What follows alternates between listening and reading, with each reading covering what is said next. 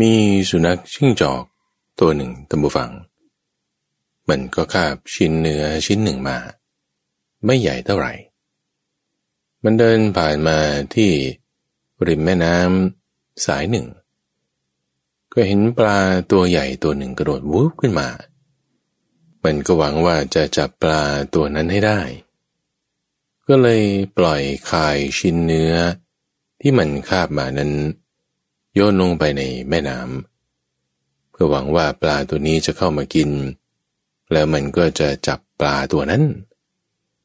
แต่ปรากฏว่าในขณะที่ปลาตัวนั้นกำลังว่ายกระโดดข้ามมาเพื่อที่จะกินชิ้นเนื้อก็มีนกเหยี่ยวตัวหนึ่งตะวังมาโฉบเอาปลาตัวนั้นไปปรากฏว่าเจ้าสุนัขจิ้งจอกไม่ได้ทั้งชิ้นเนื้อไม่ได้ทั้งปลาด้วยและนี่คือรายการธรรมรับอรุณทางสถานีวิทยุกระจายเสียงแห่งประเทศไทยข้าพเจ้าพระมหาไพบูลย์อาภิปุณโญจากวัดป่าดอนไฮโซมาทำหน้าที่ของสมณะในการให้ฟังสิ่งที่ยังไม่เคยได้ฟังแล้วก็ทำสิ่งที่ได้ฟังนั้นให้มีความแจ่มแจ้งถึงที่สุด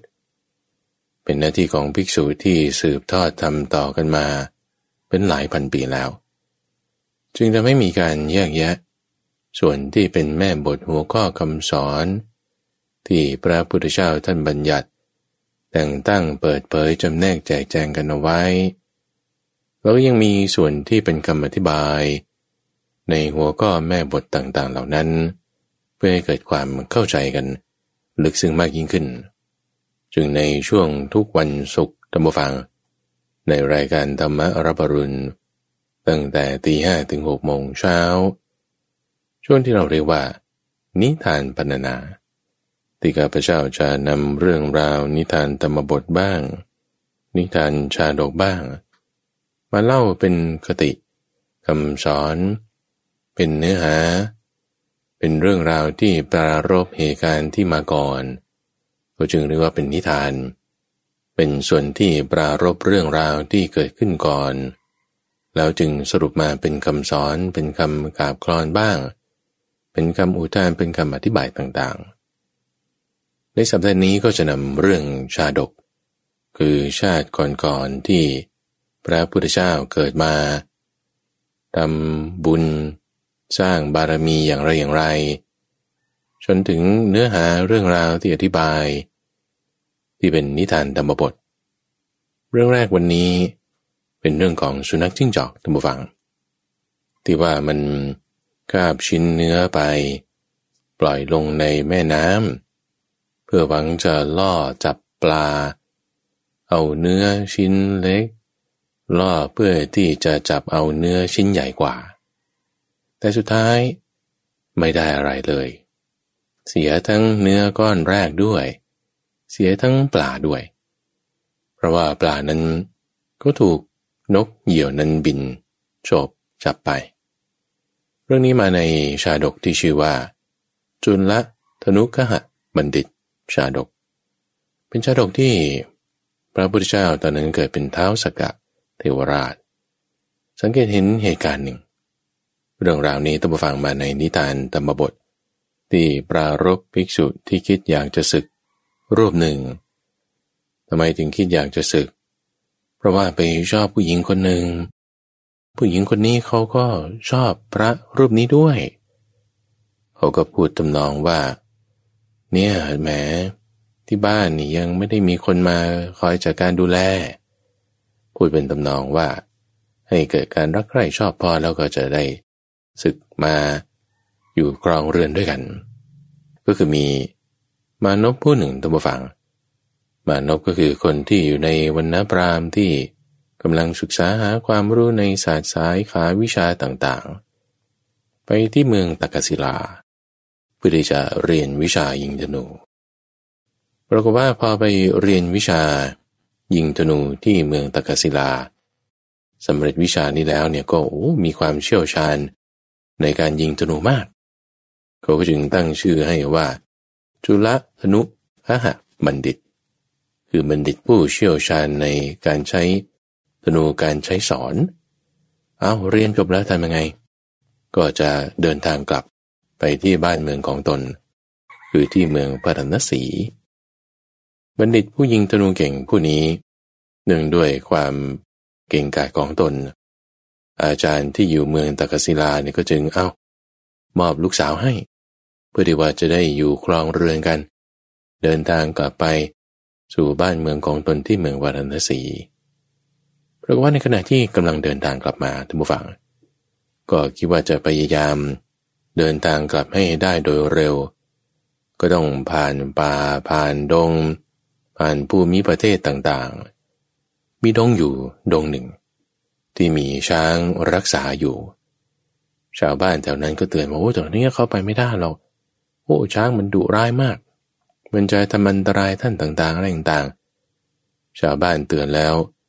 จุลธนุคหบัณฑิตนี่ก็ไม่ได้ฟังละก็เลยเข้าไปสู่ป่าดูซิมันเป็นยังไง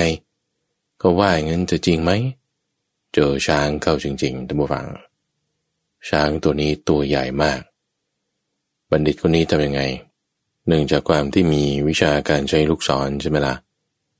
ก็จึงเอาลูกศรที่ตัวเองมี50 ดอกนี่เอามาดอกหนึ่งเล็งยิงไปที่หัวช้างตัวนี่ก็ขึ้นไปซุ่มอยู่ที่ต้นไม้แห่งหนึ่งช้างมันเดินมาตรงๆกันนี่แหละเหมือนสไนเปอร์เนี่ยท่านผู้ฟังพลยิงปืนจากระยะไกลเนี่ยเห็นคนอื่นมาตัวเองอยู่ที่ไกลยิงตุ้มเข้าไปนี่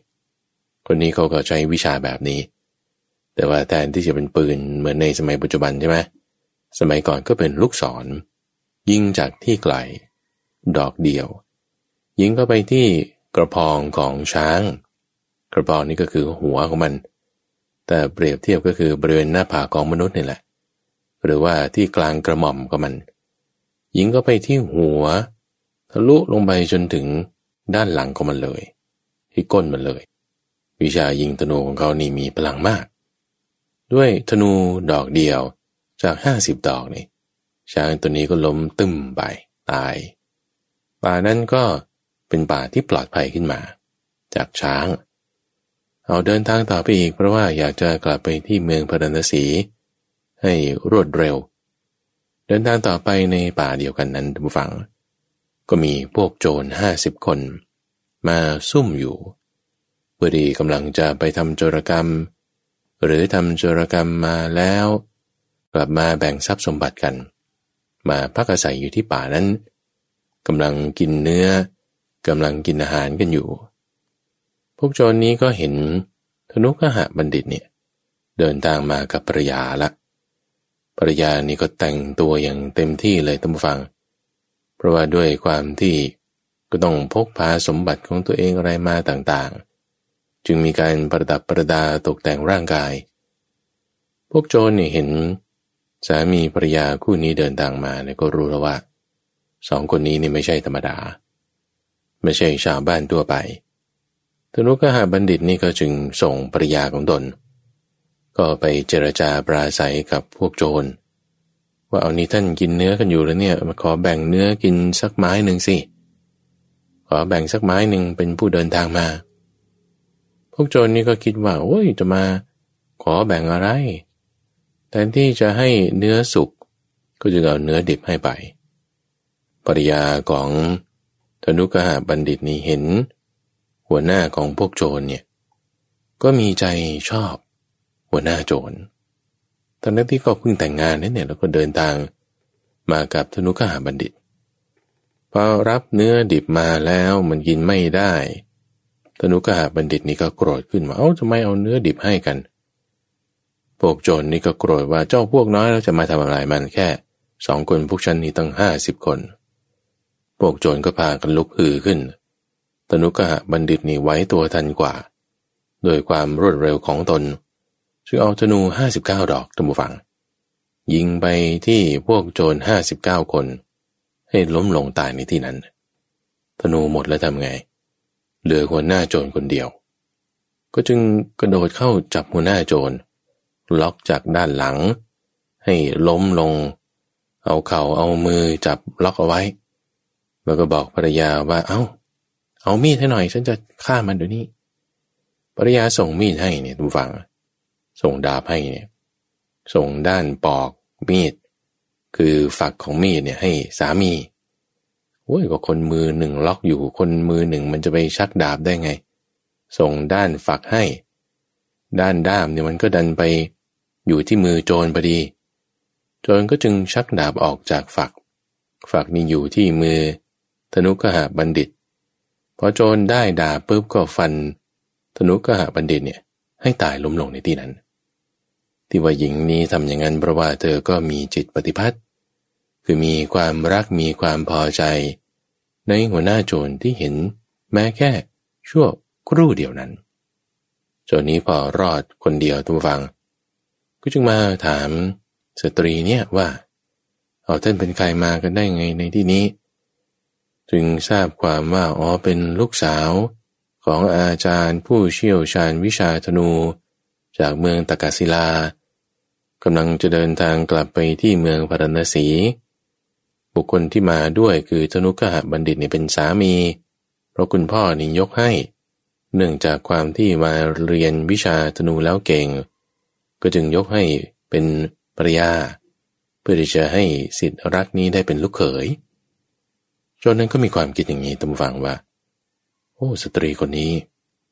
เห็นฉันแค่ครู่เดียวแล้วก็จิตใจแปรเปลี่ยนปรวนแปรจากสามีได้นี่ถ้าบอกว่าเธอเห็นชายอื่นอีกก็คงจะทำกับเราเหมือนธนุกหบัณฑิตนี้เหมือนกันตัวเองก็จึงคิดแผนทำฝังเราพากันเดินทางกันไปเพื่อจะไปอยู่ในที่ปลอดภัยอีกแห่งหนึ่งในระหว่างทางก็ต้องผ่านแม่น้ำสายหนึ่งที่ว่ามันขึ้นมาสูงถึงประมาณเอวเนื่องจากด้วยเป็นฤดูที่มีน้ำหลากน้ำก็เชี่ยวกรากพอสมควรแต่เป็นฤดูอื่นมันก็จะเดินข้ามได้ไม่ยากถึงแค่แข้งถึงแค่ตาตุ่มแต่ว่าในวันนั้นน้ำมันเยอะเป็นน้ำที่หลากมาอยู่สูงระดับอกระดับเอวประกอบกับโจรผู้นี้ก็ให้ข้อมูลว่าเนี่ยมันมีจระเข้ที่ดุร้ายอยู่ในลำน้ำนี้นะเราจะไปนี่เอางี้ละกันเดี๋ยวฉันจะเอาห่อเครื่องข้าวของอะไรของเธอเนี่ยข้ามไปก่อนแล้วก็จะค่อยมารับเธอยกขึ้นบ่ายกขึ้นไหลไปข้ามไปสู่ฝั่งโน้นจะได้ปลอดภัยนี่คิดแผนนี้ขึ้นมาฝ่ายโจรผู้นี้ก็ทำแค่ครึ่งเดียวแต่โดยนางนี้พอถอดข้าวของสิ่งเครื่องประดับตกแต่งทรัพย์สินสร้อยคออะไรต่างๆเพื่อให้ตัวเบาแล้วเอาใส่ห่อผ้าห่อของยกให้โจรนี้ไปเดินข้ามน้ำไปพอเดินข้ามไปถึงแล้วก็ไม่กลับมาแล้วตัวเองก็หนีไปตามทางที่จะไปนางผู้นี้ก็จึงตัดพอขึ้นตำฝังว่าท่านไปถึงแล้วก็รีบกลับมารับฉันข้ามไปด้วยสิฝ่ายโจรนั่นก็เลยเปิดเผยความจริงว่าท่านมาชอบฉันที่เห็นกันแค่ชั่วแป๊บเดียวทั้งที่ไม่มีความเชยชิดกันเลยสามีที่มีความเชยชิดนับถือกันมานานยังไม่เห็นความดีแล้วถ้าเจอชายอื่นอีกที่เป็นแบบนี้ฉันก็ยิ่งจะต้องถูกทำแบบนี้เหมือนกันฉันไม่อยู่กับเธอหรอกฉันจะรีบหนีไปให้ไกลลิบก็เลยหนีไปเลยฝ่ายหญิงคนนี้ด้วยความที่ว่าตัวคนเดียวเรี่ยวแรงก็ไม่ได้มีมากจะเดินข้ามน้ำก็จะลำบากทำยังไงล่ะสามีคือธนุกหบัณฑิตก็ตายแล้วคิดว่าจะเอาสามีใหม่คือโจรผู้นี้ก็หนีไปแล้วด้วยความเสียใจทำฝังก็จึงมานั่งคุกเข่าร่ำไห้ร้องไห้อยู่ที่ข้างๆก่อตะไคร่ริมลำน้ำนั้นเหตุการณ์นี้ทำฝังได้ถูกสังเกตการโดยท้าวสักกะเทวราชมาโดยตลอดท้าวสักกะเทวราชเป็นผู้ที่ก็เรียกว่าเป็นสหสเนศคือมีตาตั้งแสนตั้งพันสอดส่องดูแลโลกทั้งปวงอยู่เห็นเหตุการณ์นี้แล้วก็เลยคิดว่าจะเยาะเย้ยหญิงผู้นี้ ก็จึงพร้อมด้วยมาตลีเทพบุตรคือคนกับรถของตนแล้วก็ปัญจสิกะเทพบุตร3 คนไปด้วยกันโดยสั่งว่าให้มาตลีเทพบุตรเนี่ยแปลงร่างเป็นปลาที่อยู่ในน้ำนั้นให้ปัญจสิกะเทพบุตรแปลงร่างเป็นนกเหยี่ยวส่วนตัวเท้าสกเทวราชเนี่ยจะแปลงเป็นสุนัขจิ้งจอกที่คาบชิ้นเนื้อเอาไว้ก็จึงไปแสดงละครเรื่องที่เล่าให้ฟังตั้งแต่แรกท่านฟัง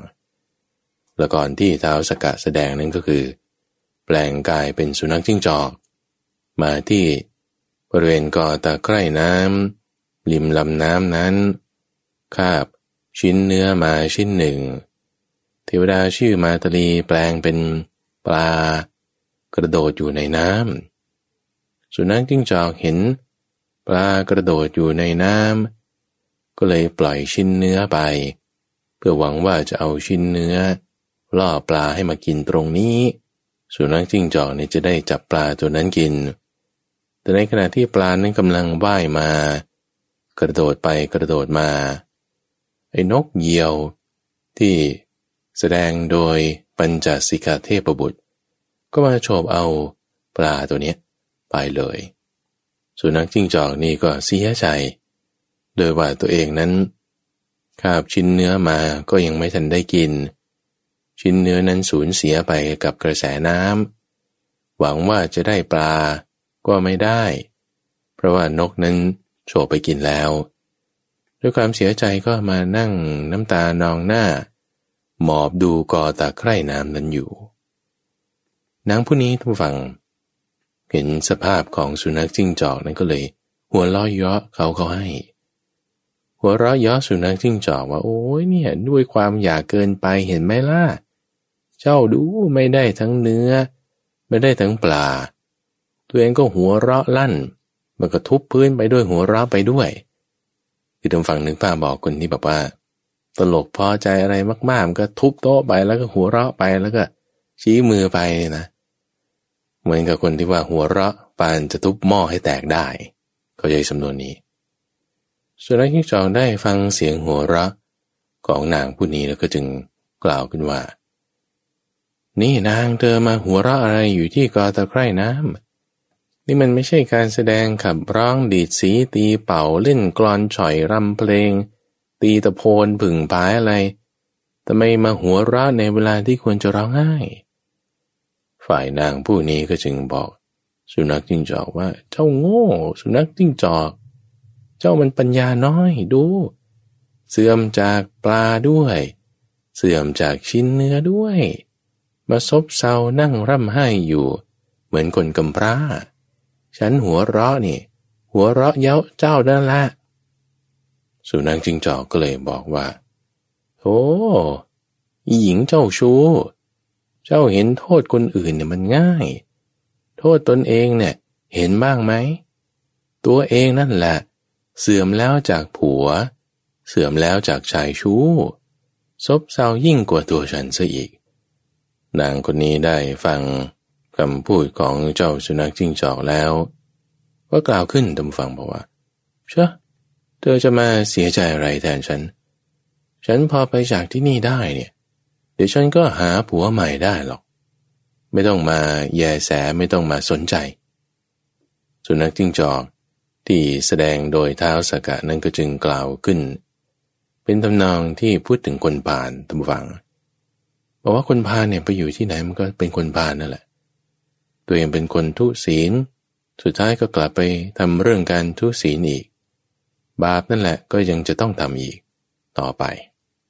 ในเรื่องราวตรงนี้เป็นเรื่องราวชาดกที่ท้าวสกเทวราชนั้นก็คือพระพุทธเจ้าของเรานั่นเองธนุกหบัณฑิตนั้นก็มาเป็นภิกษุที่มีความคิดว่าจะศึกมีความกระสันส่วนหญิงที่เป็นหญิงทุศีลลูกสาวของอาจารย์จากทิสาปาโมกข์ในเมืองตากศิลานี้ก็เป็นหญิงที่มาชวนให้ภิกษุรูปนี้นั่นแหละศึกเดี๋ยวเรามาฟังเรื่องราวในนิทานธรรมบทธรรมฟังเป็นเรื่องราวที่พระพุทธเจ้าปรารภ ภิกษุผู้ที่มีความคิดกระสันที่ในอดีตชาติเคยเกิดเป็นจุลธนุกหบัณฑิตธรรมบทแปลเรื่องจุลธนุกหบัณฑิตภาคที่8เรื่องที่246พระศาสดาเมื่อประทับอยู่ณพระเชตวันทรงปรารภภิกษุหนุ่มรูปหนึ่งตรัสพระธรรมเทศนานี้ว่าวิตกะมะทิตัสสะชันตุโนตภาราคัสสะสุภานุปสิโนปิโยตันหาปวัตติเอสะโขทันหังกะโรติปันตนังวิตกูปะสะเมจะโยระโตอสุพังภาวะยติสัทธาสโตเอสะโขวะยันติกาหติเอสัญเฉตชติมารพันตนังแปลว่าตัณหาย่อมเจริญยิ่งแก่ชนผู้ถูกวิตกย่ำยีมีราคะจัดเห็นอารมณ์ว่างามบุคคลนั่นแลย่อมทำเครื่องผูกให้มั่นส่วนภิกษุใดยินดีในธรรมะเป็นที่เข้าไประงับวิตกเจริญอสุภฌานอยู่มีสติทุกเมื่อภิกษุนั่นแลจะทำตัณหาให้สูญสิ้นได้ภิกษุนั่นจะตัดเครื่องผูกแห่งมารได้ตอนภิกษุหนุ่มรักใกล้หญิงรุ่นสาวก็ดังได้สดับมาภิกษุหนุ่มรูปหนึ่งจับได้สลากที่ถึงแก่ตนในโรงสลากรับข้าวต้มตามสลากแล้วไปฉันที่โรงฉันภิกษุนั้นไม่ได้น้ำในโรงฉันจึงไปยังบ้านหลังหนึ่งเพื่อขอดื่มน้ำหญิงสาวรุ่นคนหนึ่งในบ้านนั้นพอเห็นภิกษุนั้นก็เกิดความรักพูดว่าท่านผู้เจริญเมื่อท่านต้องการน้ำดื่มนิมนต์ตรงมาที่บ้านนี้อีกตั้งแต่นั้นมาเมื่อภิกษุนั้นไม่ได้น้ำดื่มก็ไปบ้านนั้นทันทีหญิงนั้นก็รับบาตรมาใส่น้ำดื่มถวายเมื่อเวลาผ่านไปเช่นนี้นางถวายข้าวต้มด้วยรุ่งขึ้นอีกวันนิมนต์ให้นั่งฉันในบ้านนั้นเลยได้ถวายข้าวสวยนางนั่งใกล้ภิกษุนั้นแล้วเอ่ยถ้อยคำขึ้นว่าท่านผู้เจริญในบ้านนี้ไม่มีอะไรขาดตกบกพร่องนอกจากคนจัดการเท่านั้นภิกษุนั้นฟังคำพูดของหญิงนั้นแล้วต่อมา2-3 วันก็คิดอยากสึกต่อมาวันหนึ่งพวกภิกษุอาคันตุกะพบภิกษุผู้นั้นจึงถามว่าผู้มีอายุเหตุไรท่านจึงดูสู้ผอมซีดเซียวขึ้นท่านผู้มีอายุผมคิดอยากจะสึกภิกษุอาคันตุกะเหล่านั้นจึงนำภิกษุรูปนั้นไปหาอาจารย์และอุปชาอาจารย์และอุปชา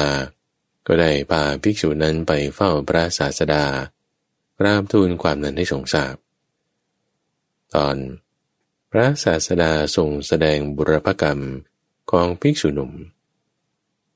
พระศาสดาตรัสถามว่าภิกษุทราบว่าเธอคิดจะสึกจริงหรือข้อนั้นจริงพระเจ้าข้าภิกษุเหตุไรเธอบวชในศาสนาของพระพุทธเจ้าผู้ปรารภความเพียรเช่นเรา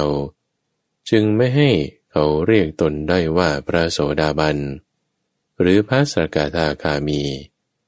กลับให้เขาเรียกว่าเป็นผู้คิดอยากสึกเธอทำกรรมหนักเสียแล้วเพราะเหตุไรเธอจึงอยากจะสึกข้าแต่พระองค์ผู้เจริญหญิงคนหนึ่งพูดกับข้าพระองค์ว่าอย่างนี้ภิกษุที่นางทำนั้นไม่น่าอัศจรรย์เพราะในการก่อนนางทิ้งบัณฑิตผู้เลิศกว่าคนทั่วชมพูทวีปไปรักชายอีกคนหนึ่งซึ่งตนเห็นครู่เดียว ทำให้บัณฑิตผู้เลิศนั้นถึงแก่ชีวิตเมื่อภิกษุทั้งหลายทูลอาราธนาให้ทรงแสดงเรื่องนั้นจึงได้เล่าเรื่องตอนที่จุลธนุคหบัณฑิตเรียนศิลปะในสำนักของอาจารย์ทิสาปาโมกข์ในเมืองตากศิลาพาลูกสาวที่อาจารย์ยกให้ด้วยความยินดีกลับไปเมืองพาราณสีเมื่อฆ่าโจร49 คนตายด้วยลูกศร49 ลูกที่ปากดงแห่งหนึ่งแล้วลูกศรหมดจึงจับหัวหน้าโจรฟาดเหวี่ยงลงที่พื้นดินพูดว่านางผู้เจริญส่งดาบมานางกลับเกิดความรักในโจรซึ่งตนเห็นชั่วครู่ยื่นด้ามดาบในมือโจรให้โจรฆ่าแล้วในคราวเป็นจุลธนุคหบัณฑิตในอดีตการและตอนโจรพาหญิงนั้นไปคิดว่าหญิงนี้เห็นชายอื่นแล้วจะให้เขาฆ่าเราอีกเช่นเดียวกับสามีของตนเราไม่ต้องการหญิงนี้ดังนี้เมื่อเห็นแม่น้ำสายหนึ่งจึงให้นางรอที่ฝั่งนี้แล้วถือเอาห่อของนางไปสั่งว่าหล่อนจงรออยู่ตรงนี้แหละจนกว่าฉันจะนำห่อของขึ้นไปฝั่งโน้นได้ทิ้งนางไว้ตรงนั้นแล้วหนีไปและได้ตรัสจุลธนุคหชาดกในปัญจกนิบาตให้พิสดารด้วยคาถาที่ว่าพราหมณ์ท่านนำห่อสิ่งของทั้งหมดข้ามฝั่งโน้นแล้วจงรีบกลับมารับฉันนะพาฉันข้ามไปโดยเร็วเถิดนะผู้เจริญแม่นางยอมแลกฉันผู้ไม่ใช่ผัวไม่ได้เฉยชิดกับผัวผู้เฉยชิดมานานแม่นางงามคงแลกฉันกับชายอื่นอีกฉันจะไปจากที่นี้ให้ไกลให้ยิ่งขึ้นใครนะมาหัวเราะอยู่ที่ก่อตะไคร่น้ำในที่นี้ไม่ปรากฏมีการฟ้อนการขับหรือการประโคมที่บุคคลจัดขึ้นเลยแม่นางงามผู้มีตะโพกอันผึ่งผายทำไมเล่าแม่จึงมาหัวเราะในเวลาที่ควรร้องไห้สุนัขจิ้งจอกชาติชัมพุกะผู้โง่เขลาสามปัญญาเจ้ามีปัญญาน้อยเจ้าพลาดจากปลาและชิ้นเนื้อแล้วซบเซาอยู่ดุจคนกำพร้าโทษของคนอื่นเห็นได้ง่ายส่วนโทษของตนเห็นได้ยากหล่อนนั่นแหละพลาดทั้งจากผัวทั้งจากชู้ซบเซายิ่งกว่าเราเสียอีก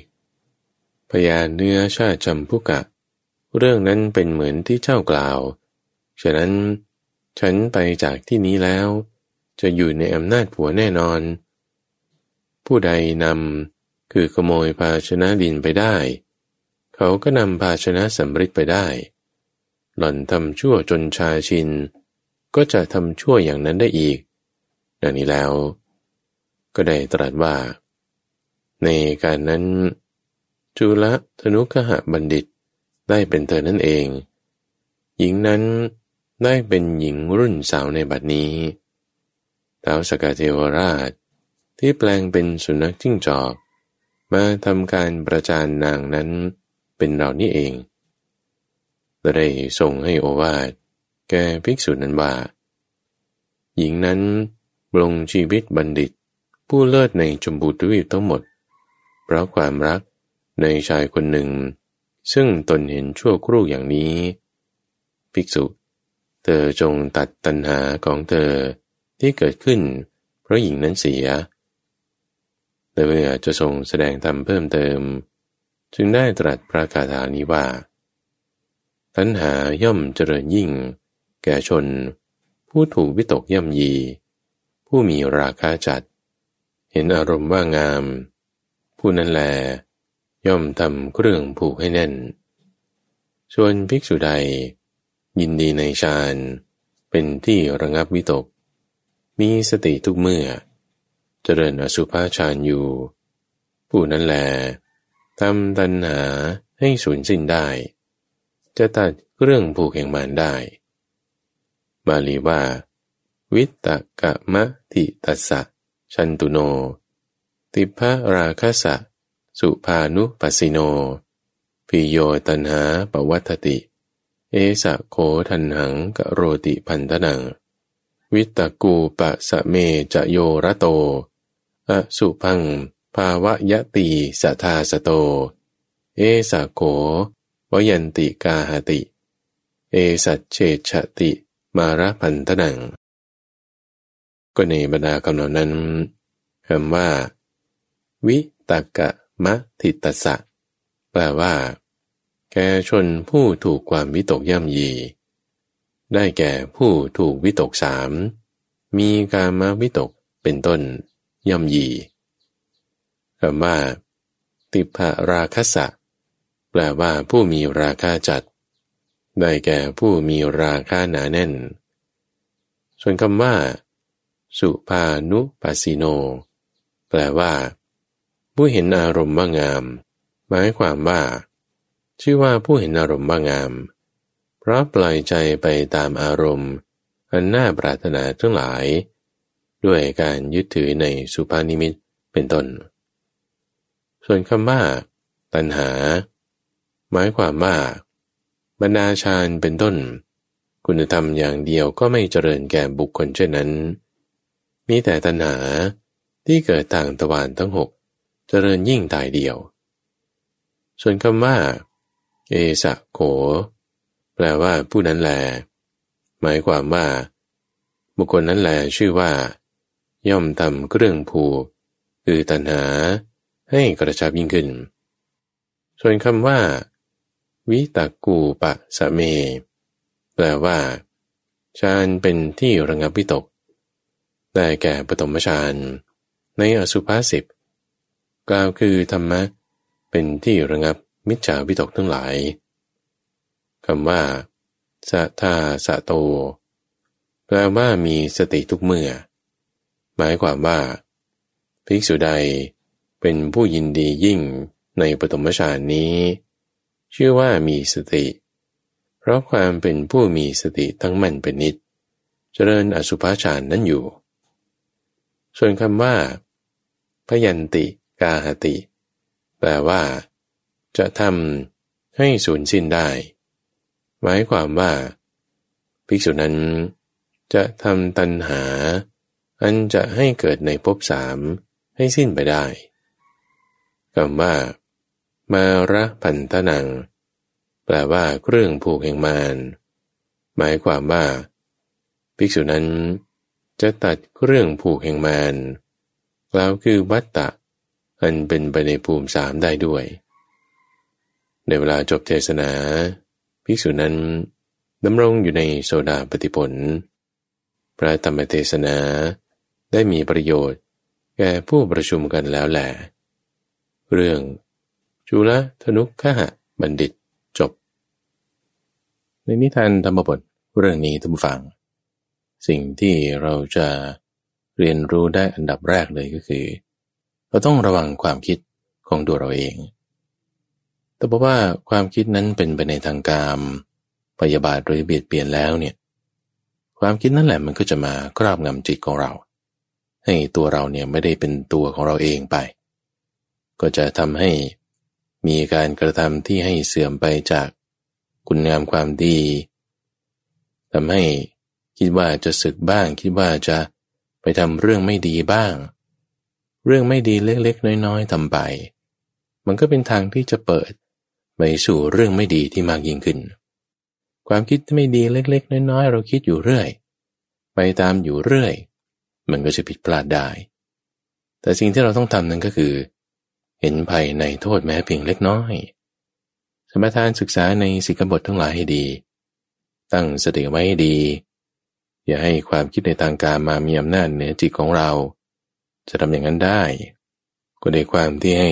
คิดนึกพิจารณาถึงเรื่องความเป็นของปฏิกูลเป็นอสุภะเป็นของไม่สวยงามในสิ่งต่าง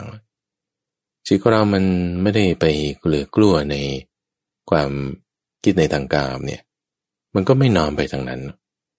จิตเราไม่น้อมไปทางไหนสิ่งนั้นก็อ่อนกำลังความบาปอกุศลธรรมมันก็ มันมีอำนาจเหนือจิตเราไม่ได้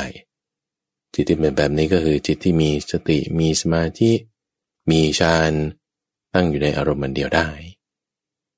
เรื่องที่สองในวันนี้ท่านผู้ฟังก็เป็นเรื่องราวของภิกษุอีกรูปหนึ่งที่มาทำความเพียรไม่ถูกเว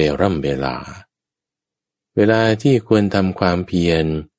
กลับมาขี้เกียจขี้คร้านแต่พอมาเวลาอื่นเป็นเวลาพักผ่อนเป็นเวลาผ่อนคลายกลับไม่พักผ่อนไม่ผ่อนคลายดันไปทำความเพียรมากเกินประมาณจนเป็นภาระเป็นปัญหาของเพื่อนเรื่องราวที่พระพุทธเจ้าปรารภภิกษุเรื่องนี้ท่านก็ยกนิทานชาดกที่ชื่อว่าบรุณชาดกนิทานบรุณชาดกนี้ก็เป็นเรื่องราวของตอนที่พระพุทธเจ้าของเราเกิดเป็นอาจารย์อยู่ที่เมืองตักศิลาในชาตินี้นั้นเกิดเป็นอาจารย์ที่สาป่าโมกเองแต่ว่าแทนที่จะสอนวิชาธนูวิชาต่อสู้อะไรคือสอนมนต์ของพวกพราหมณ์ในคราวนั้นสอนมนต์นี่ก็คือการแต่งกลอนการใช้คำพูดภาษาพูดแล้วให้เกิดความซึ้งใจกินใจเป็นคำสอนที่ดีเป็นคำกาบกลอนมีอักษรสระสวยแบบนั้นพระพุทธเจ้าของเราตอนนั้นเสวยชาติเป็นอาจารย์ที่สาป่าโมก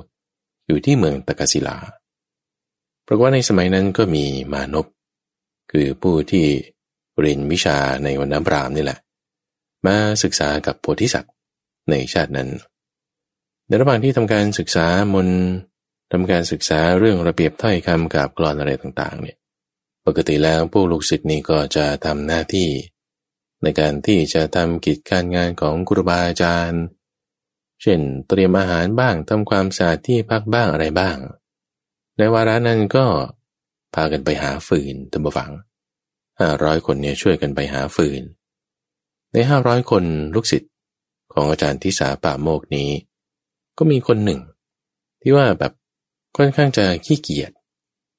นี่ก็คือเพื่อนเขาเรียนเขาทำอะไรกันก็ไม่ค่อยช่วยขี้เกียจนี่ก็คือมักจะหาแต่เรื่อง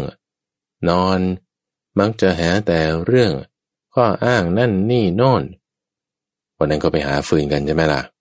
ตัวเองก็โอ้เขาไปหาก่อนเดี๋ยวฉันก็ไปหาอยู่ก็ไปนอนอยู่ใต้ต้นไม้ต้นหนึ่งซึ่งต้นนั้นเป็นต้นกลุ่มสำคัญว่ามันเป็นต้นไม้ที่แห้งแล้วแต่ว่ามันเป็นต้นที่ยังสดอยู่ดูยังไงก็ไม่รู้ล่ะดูผิดพลาดไปเห็นต้นกลุ่มเป็นต้นไม้แห้งก็เลยคิดว่าฉันเจอต้นไม้แห้งแล้วเดี๋ยวฉันนอนตรงนี้ซะก่อนถึงเวลาแล้วเดี๋ยวฉันก็จะค่อยตัดมันเอาไปทำเป็นฟืนเพราะว่าในขณะที่คนอื่นก็ไปหาฟืนอะไรกันเรียบร้อยแล้วระหว่างทางเดินกลับมาก็เห็นไอ้หมอนี่แหละทำไมมันมานอนอยู่ใต้ต้นกลุ่มไม่รู้จักไปหาฟืนหาอะไรเพื่อนก็เลยเอาอวัยวะเบื้องต่ำคือเท้านี่แหละสะกิดมันก็ไม่ใช่สะกิดเราก็กระทืบลงไปนั่นแหละสะกิดด้วยอวัยวะเบื้องต่ำปลุกให้ตื่นลุกขึ้นก็สะดุ้งตกใจแล้วอะไรเกิดอะไรขึ้นลุกขึ้นแล้วเห็นเพื่อนแบกฟืนกลับไปที่พักของอาจารย์ก็จึงรีบแบบว่าเอางั้นก็ตัดกิ่งไม้อะไรของต้นกลุ่มนี่แหละมัดแล้วก็ไปแต่ว่ามันไม่ใช่กิ่งไม้แห้งท่านผู้ฟังมันเป็นต้นไม้สดอยู่ต้นไม้สดเนี่ยพอไปจับตัดมันไม่ขาดมันไม่หักมันดีดกลับเข้าให้ก็โดนตาเจ้าของอีกตาเจ้าของนี่ก็บอดอีกบอดข้างหนึ่งแล้วงานยังไม่เสร็จก็ยังต้องทำงานไปก็ตัดเอากิ่งไม้นั่นแหละสดนั่นแหละจากต้นมัดแล้วก็แบกไปโดยเร็วคนอื่นก็แบกไปแล้วเขาก็ไปไว้ในที่วางฟืนใช่ไหมไอ้นี่ก็แบกไปก็ไว้กองรวมกันกับเขาทั้งที่ว่าถ้าเป็นไม้สดเนี่ยก็ต้องแยกไว้ที่หนึ่งเพื่อที่จะรอให้มันแห้งซะก่อนที่จะเอาไปทำฟืนได้ปรากฏด้วยความมักง่ายของอีตาคนนี้ขี้เกียจแล้วก็ยังมักง่ายด้วยวางไว้ด้วยกันตรงนี้แหละมันจึงเป็นปัญหาขึ้นท่านผู้ฟังปรากฏว่าวันนั้นที่สำนักของอาจารย์ทิสาป่าโมกเนี่ยเขามีขฤบดีคนหนึ่งมีชาวบ้านจากในหมู่บ้านเนี่ยมานิมนต์อาจารย์ไว้อาจารย์พรุ่งนี้ไปทำพิธีให้หน่อยเอาลูกศิษย์ไปทำให้ก็ได้ อาจารย์ก็จึงจัดแต่งพวก500 คนนี่แหละพวกเธอไปทำพิธีในหมู่บ้านให้หน่อยใช้มนต์บทนี้นะสวดอย่างนี้นะไปแต่เช้าตรู่นะแต่ว่าการเดินทางไปหมู่บ้านตำบลนั้นเนี่ยมันจะต้องกินอาหารก่อนแล้วจึงไปเอางี้พวกเธอก็ให้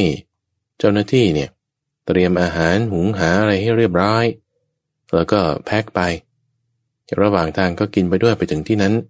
เราค่อยทำพิธีว่าอย่างนี้ปรากฏว่าพอเริ่มจะได้อรุณบุฟังคือสมัยก่อนเนี่ยมันไม่มีไฟฟ้าเข้าใจไหมเขาก็ต้องอาศัยพระอาทิตย์ในการที่จะเห็นสิ่งของอะไรต่างๆแล้วก็ทำการงานได้ไฟจากตะเกียงประทีปหรือว่าน้ำมันบางทีมันไม่สว่างเต็มที่เอาในวันนั้นก็จึงมีเจ้าหน้าที่เนี่ยเขาก็เอาฟืนมาเตรียมที่จะหุงหาอาหารคือในยามสุดท้ายแห่งราตรีเนี่ยลุกขึ้นแล้วเนี่ยเขาก็หุงหาอาหารก่อนปกติจะต้องทำหลังจากที่พระอาทิตย์ขึ้นแต่ว่าในวันนั้นเนี่ยเนื่องด้วยการเดินทางก็จึงต้องรีบลุกขึ้นทำก่อนเพราะว่าในขณะที่เอาฟืนมาจะหุงต้มอาหารดันไปได้เอาฟืนที่มันเปียกของไอ้ลูกศิษย์คนที่มันขี้เกียจนั้นพอดีเอามากองรวมกันเอาจุดฟืนติดไฟขึ้นฟืนมันไม่แห้งฟืนมันยังเป็นไม้เปียกอยู่ติดไฟเท่าไหร่มันก็มันไม่ติดสักทีเป่าแล้วเป่าเล่าจุดทิ้งไว้มันก็ไม่ขึ้นไฟขึ้นมาทำให้เสียเวลาไปเฉยๆในการที่จะหุงหาเตรียมอาหารได้กลับยังต้องไปแก้ปัญหาเรื่องไฟสุดท้ายพอพระอาทิตย์ขึ้นเนี่ยอาหารไม่เสร็จอะไรต่างๆไม่เรียบร้อยเดินทางไปก็เดินทางไปไม่ได้ที่นัดหมายกันไว้นี้ก็ล่มผิดพลาดพอสอบถามไปมาก็พบว่าไอ้เจ้ามานพคนขี้เกียจนี้มันทำอย่างนี้ตัวเองเสียตาข้างหนึ่งแล้วก็ยังทำเพื่อนเนี่ย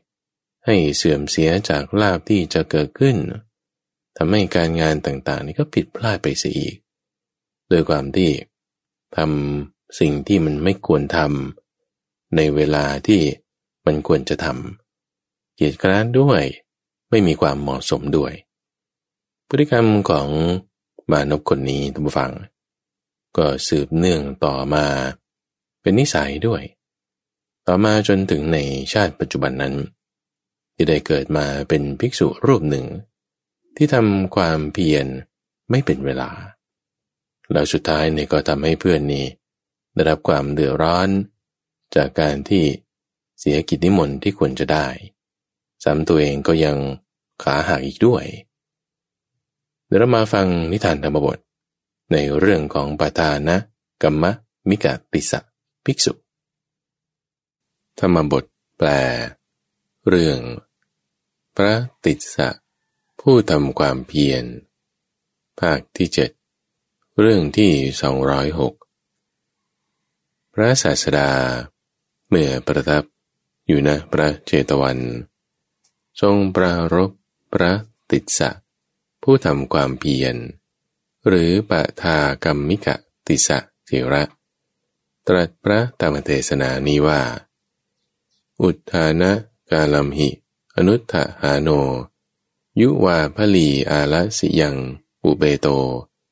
สังสันนะสังกัปปะมะโนกุสีโตปัญญายะมัคขังอะละโสนะหวันทติแปลว่าก็บุคคลยังหนุ่มแน่นมีกำลังแต่ไม่ขยันในการที่ควรขยันเข้าถึงความเป็นผู้เกียจคร้านมีใจประกอบด้วยความดำริอันจมแล้วขี้เกียจเกียจคร้านย่อมไม่ประสบทางด้วยปัญญาก็ได้ยินว่ากุลบุตรชาวเมืองสาวัตถีประมาณ500 คนบวชในสำนักของพระศาสดาเรียนกรรมฐานแล้วได้ไปสู่ป่าในจำนวนนั้น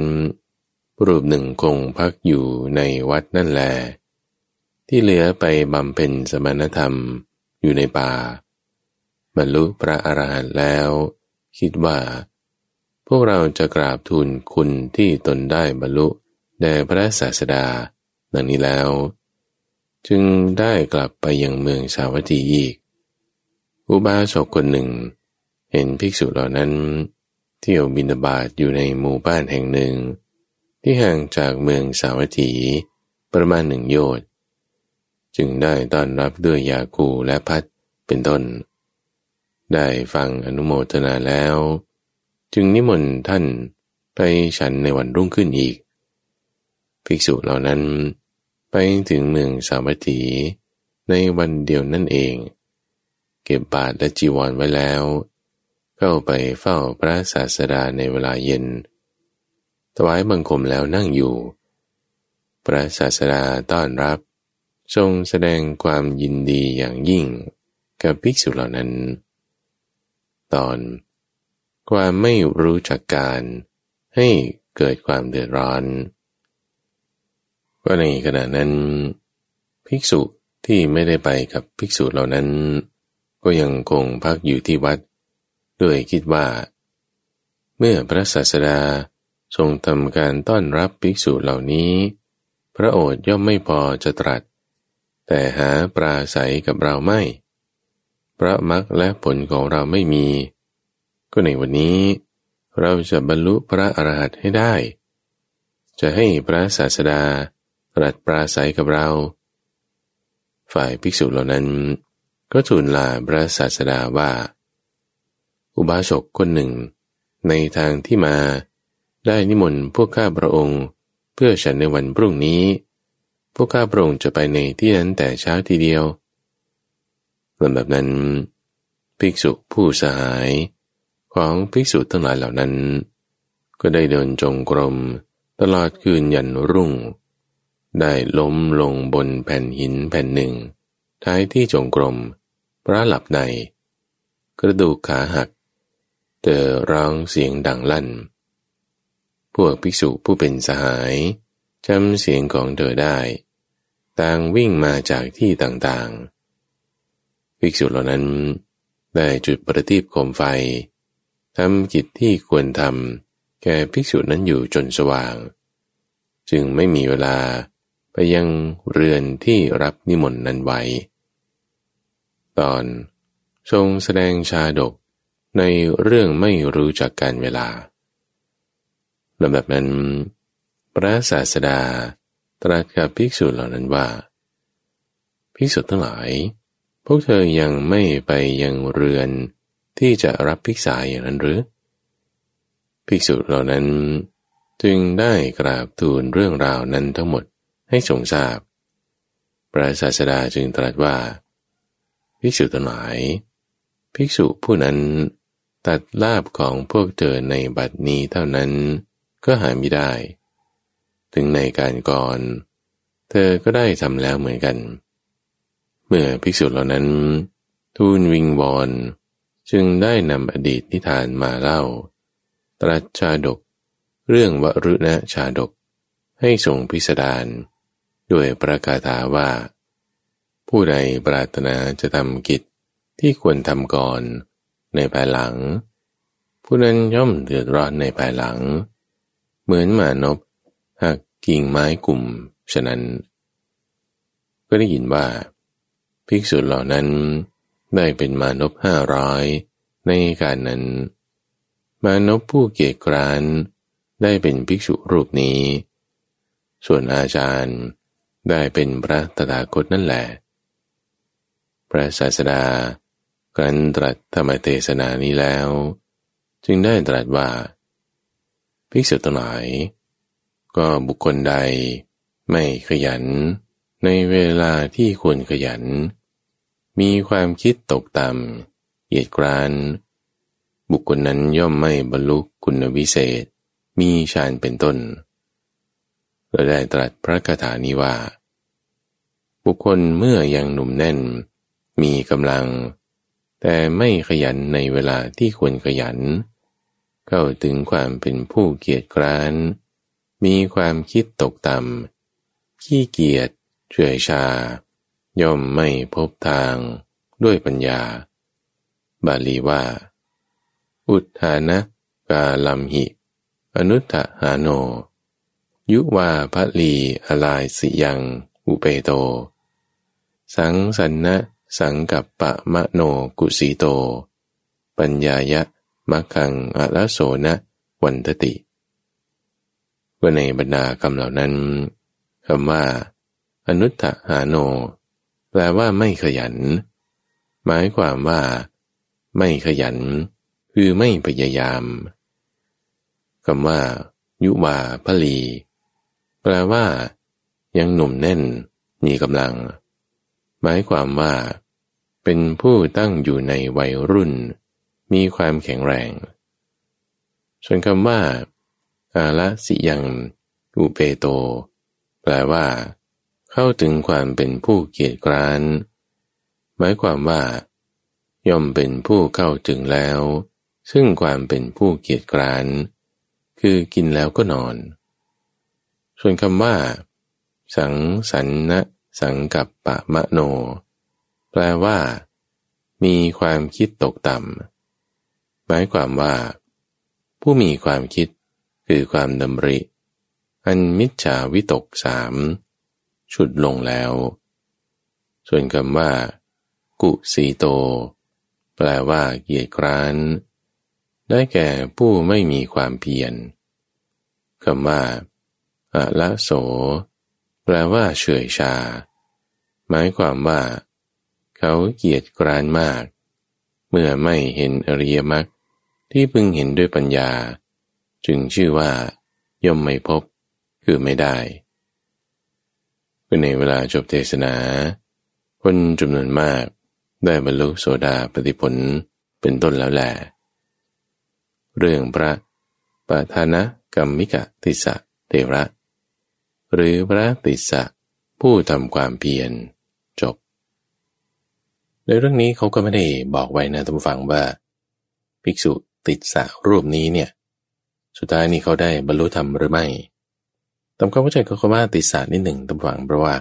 เราจะเห็นว่าในหลายๆเรื่องก็มีภิกษุชื่อติสสะอยู่หลายคนเลยติสสะไหนติสสะที่อยู่ป่าติสสะที่บิณฑบาตเป็นวัดติสสะนั่นติสสะนี่แต่วันนี้พูดถึงติสสะอีกรูปหนึ่งที่ทำความเพียรไม่เป็นเวลาทำความเพียรผิดพลาดไปชื่อว่าติสสะนี่ก็เป็นชื่อทั่วไปท่านผู้ฟังคือบางทีเขาก็ไม่ได้ระบุชื่อชัดเจนว่าเหมือนกับท่านโกณฑัญญาหรือท่านพระสารีบุตรที่มีชื่อเสียงชัดเจนแต่ว่าก็เป็นภิกษุรูปใดรูปหนึ่งว่างี้ก็จึงตั้งชื่อไว้ว่าติสสะนี่ก็ด้วยจุดหนึ่งเนื้อหาที่สำคัญในเรื่องนี้ก็คือว่าถึงแม้เขาจะไม่ได้บอกว่าภิกษุรูปนี้บรรลุธรรมหรือไม่หรือแก้ไขปรับเปลี่ยนนิสัยหรืออย่างไรสิ่งที่ต้องการเน้นในเรื่องนี้ก็คือว่าในการก่อนเป็นมาอย่างไรเนี่ยปัจจุบันเนี่ยมันก็ยังเป็นแบบนั้นทั้งนี้ทั้งนั้นไม่ได้หมายความว่าเรื่องนี้อะไรๆก็โทษกรรมเก่าอย่าไปคิดอย่างนั้นนะถ้าเราคิดว่าโอ้เนี่ยคนแบบนี้เป็นอย่างนี้มันก็เป็นอย่างนี้ต่อไปมันก็แก้ไม่ได้คิดอย่างนี้นี่เป็นมิจฉาทิฏฐิคุณเราไม่ใช่ว่าแก้ไขอะไรไม่ได้ทุกคนทุกอย่างแก้ไขได้หมดทุกคนทุกอย่างเนี่ยสามารถที่จะปรับเปลี่ยนตัวเองได้หมดเอาด้วยอย่างองคุลิมานมันก็แก้ได้ปรับเปลี่ยนได้แต่พระพุทธเจ้าของเราบางทีก็ผิดพลาดในชาติก่อนพบก่อนก็แก้ไขปรับเปลี่ยนไปก็สามารถที่จะประคับประคองปรับเปลี่ยนพฤติกรรมของตัวเองได้เรื่องของความขยันนี้เป็นคุณธรรมที่สำคัญแล้วต้องทำให้ถูกเวลาด้วยเวลาที่ควรขยันคือเวลาที่ยังหนุ่มอยู่เวลาที่ควรขยันคือเวลาที่เรามีศรัทธาเวลาที่เราควรขยันคือเวลาที่เรายังไม่เจ็บไข้ได้ป่วยเวลาที่ควรขยันคือเวลาที่ยังอาหารหาได้ง่ายเวลาที่ควรขยันเนี่ยคือเวลาที่มันยังไม่มีปัญหานี่แหละยังไม่มีปัญหายังไม่แก่ยังไม่เจ็บยังไม่จะตายเป็นเวลาที่ควรขยันแต่พอมาแก่แล้วมีปัญหานั่นนี่โน่นโรคภัยไข้เจ็บเยอะแยะแล้วจะมาขยันนี่นะมันยากในที่นี้ไม่ใช่ว่าหมายความว่าไม่ได้พอได้อยู่แต่มันจะยากเพราะฉะนั้นถ้าเราเห็น ในข้อนี้มีความไม่ประมาทพึงตั้งตนอยู่ในธรรมท่านผู้ฟังตั้งตนอยู่ในธรรมให้ดีปฏิบัติให้มีความเหมาะสมเราก็สามารถที่จะเป็นผู้ที่ให้พระพุทธเจ้าเนี่ยเรียกได้ว่าเป็นบุตรเป็นโอรสเป็นธิดาของพระพุทธเจ้าได้ในช่วงของนิทานปรรถนานี้ท่านผู้ฟังต้องการฟังเรื่องราวนิทานชาดกธรรมบทในเรื่องใดๆสามารถที่จะติดตามรับฟังได้ในทุกวันศุกร์ตั้งแต่เวลา 5:00 ถึง 6:00 น.ทางสถานีวิทยุกระจายเสียงแห่งประเทศไทยหรือว่ารับฟังในทางระบบพอดแคสต์ในเครื่องเล่นที่มีแอปพลิเคชันหรือจะรับฟังผ่านทางเว็บไซต์ก็ได้ที่ donhaisho.fm ส่วนถ้าบอกว่ามีคำแนะนำเรื่องราวที่ต้องการจะแบ่งปันสามารถติดต่อกับทางรายการได้ทุกฝั่งโดยส่งเป็นจดหมายหรือไปรษณียบัตรมาที่วัดป่าดอนไฮโซเลขที่1 หมู่ 8 ตำบลดอนไฮโซอำเภอหนองหานจังหวัดอุดรธานีรหัสไปรษณีย์ก็41130หรือว่าช่องทางเว็บไซต์ Facebook Fanpage ก็มีโดยมีข้าพเจ้าพระมหาไพบูลย์กาภิปุณโญจากวัดป่าดอนไฮโซเป็นผู้ดำเนินรายการแล้วพบกันใหม่ในวันพรุ่งนี้เจริญพร